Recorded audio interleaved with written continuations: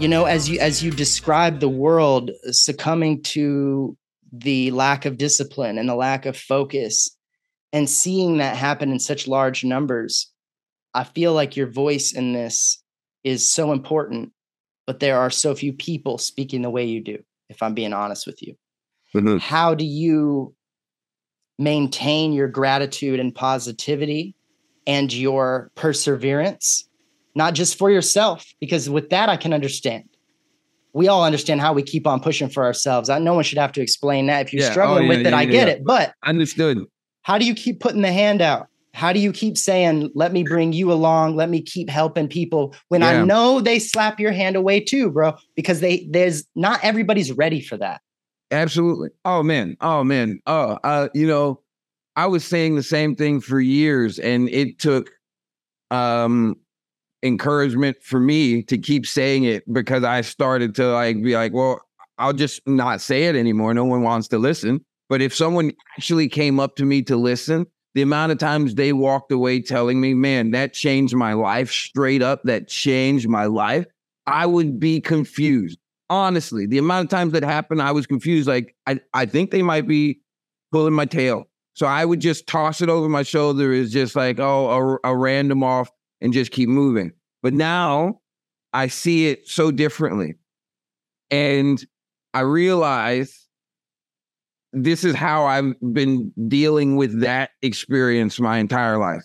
Imagine that there is an ocean, and the ocean is now rocky. It's a storm on the ocean, and the waves are really intense. Most of us have gotten knocked overboard, and we're scrambling in this ocean. Imagine that ocean is negativity, okay? I'm on a surfboard, and my surfboard is my mind, my body, my spirit, my worth. While I'm surfing, I can see other people have surfboards, but they aren't using their board. They haven't waxed their board in a long time, and they haven't worked on their core. So it's not easy to board. You don't just grab the board and stand up on it, especially when the waves are rocky. So I recognize a lot of people got to paddle first, right? So every now and then I'll see a group of people, I'll get off the board and paddle over, because me just boarding around can be arrogant, if not scary, when you've been desperately clinging. And also, me boarding around could mean you just grab my board and pull me over, right? So it's important to meet people where they are and share what I know. This is how you get on the board. Follow me. Let's use the momentum of this negativity to propel us forward, so we get on the board. And now that same negativity that might have drowned us is actually pushing us to a new land. But not everybody's going to come with me. And so I can't wait there, or else I'll drown. So for everyone who's come, we're paddling, and now we're going. And I encourage them to do the same for the next set of people they cross on the ocean of negativity, because that's what I'm going to do. And every time I leave one group of people, I make sure I'm conscious of my breathing. I'm conscious of re-waxing my board. I'm conscious of maintaining my core, so that I don't come to the next group of people weaker. No, I come stronger, more prepared, more patient, kinder, more positive, and in search of solution. Okay, so here's a follow-up. I'm so excited to ask you this, because everything you just said kind of leads up to this thing I talk about on this show. I probably brought it up like 3 or 4 times, and I call it my Christmas Carol question. Okay. It is a specific example of a much broader thing about art that I'm so interested to hear your particular perspective on. Okay, so obviously the lesson that's built into a Christmas Carol, so obviously, is don't be greedy. Don't be greedy. Spread your stuff. It's simple.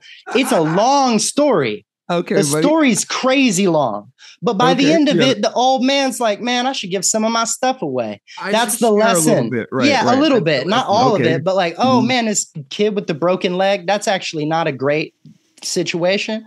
And I'm going to give him a few, Merry Christmas. Merry Christmas. It's not complicated. It's been around for a long time.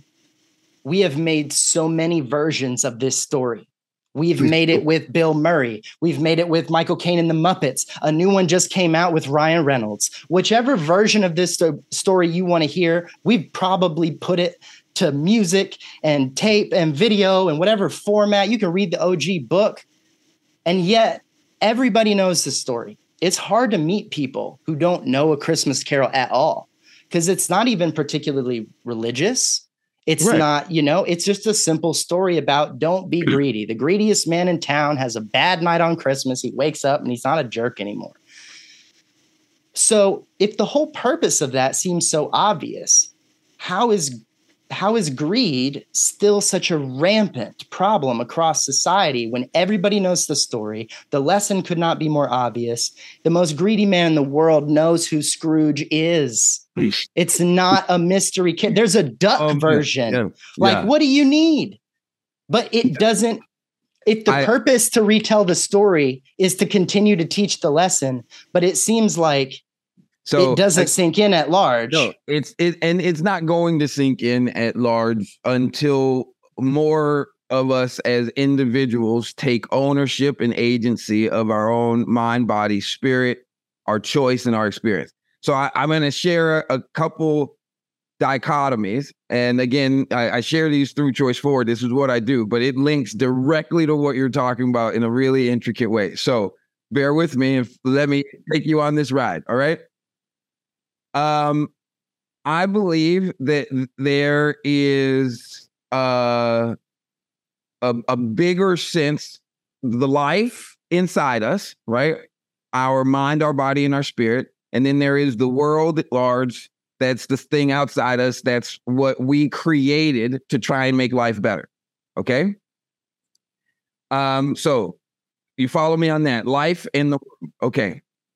Now imagine that everything, it doesn't matter what it is, my water bottle, every device you have, every routine you have, the cameras, the lights, they're all tools.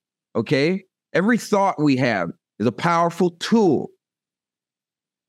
And it has to be used with discipline and moderation for it to stay a tool. When we stop using it with discipline and moderation, it becomes a vice. Okay? And a vice is destructive to yourself and to your community. Same item can become either thing. We created the world to make life better, but the world is stifling life because the world stopped as a whole applying discipline and moderation to its agency. But where did its agency come from? Us, from people. People have an incredible gift. It's called ambition. Ambition is one of our most powerful tools. But when ambition stops being applied and checked with discipline and moderation, ambition becomes greed.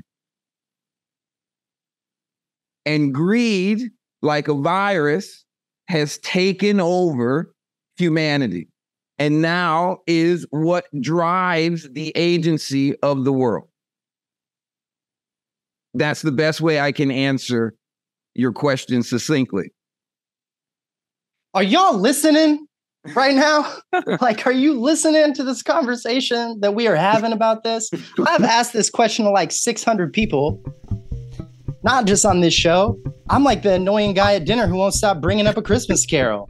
And I swear I've never heard an answer that good.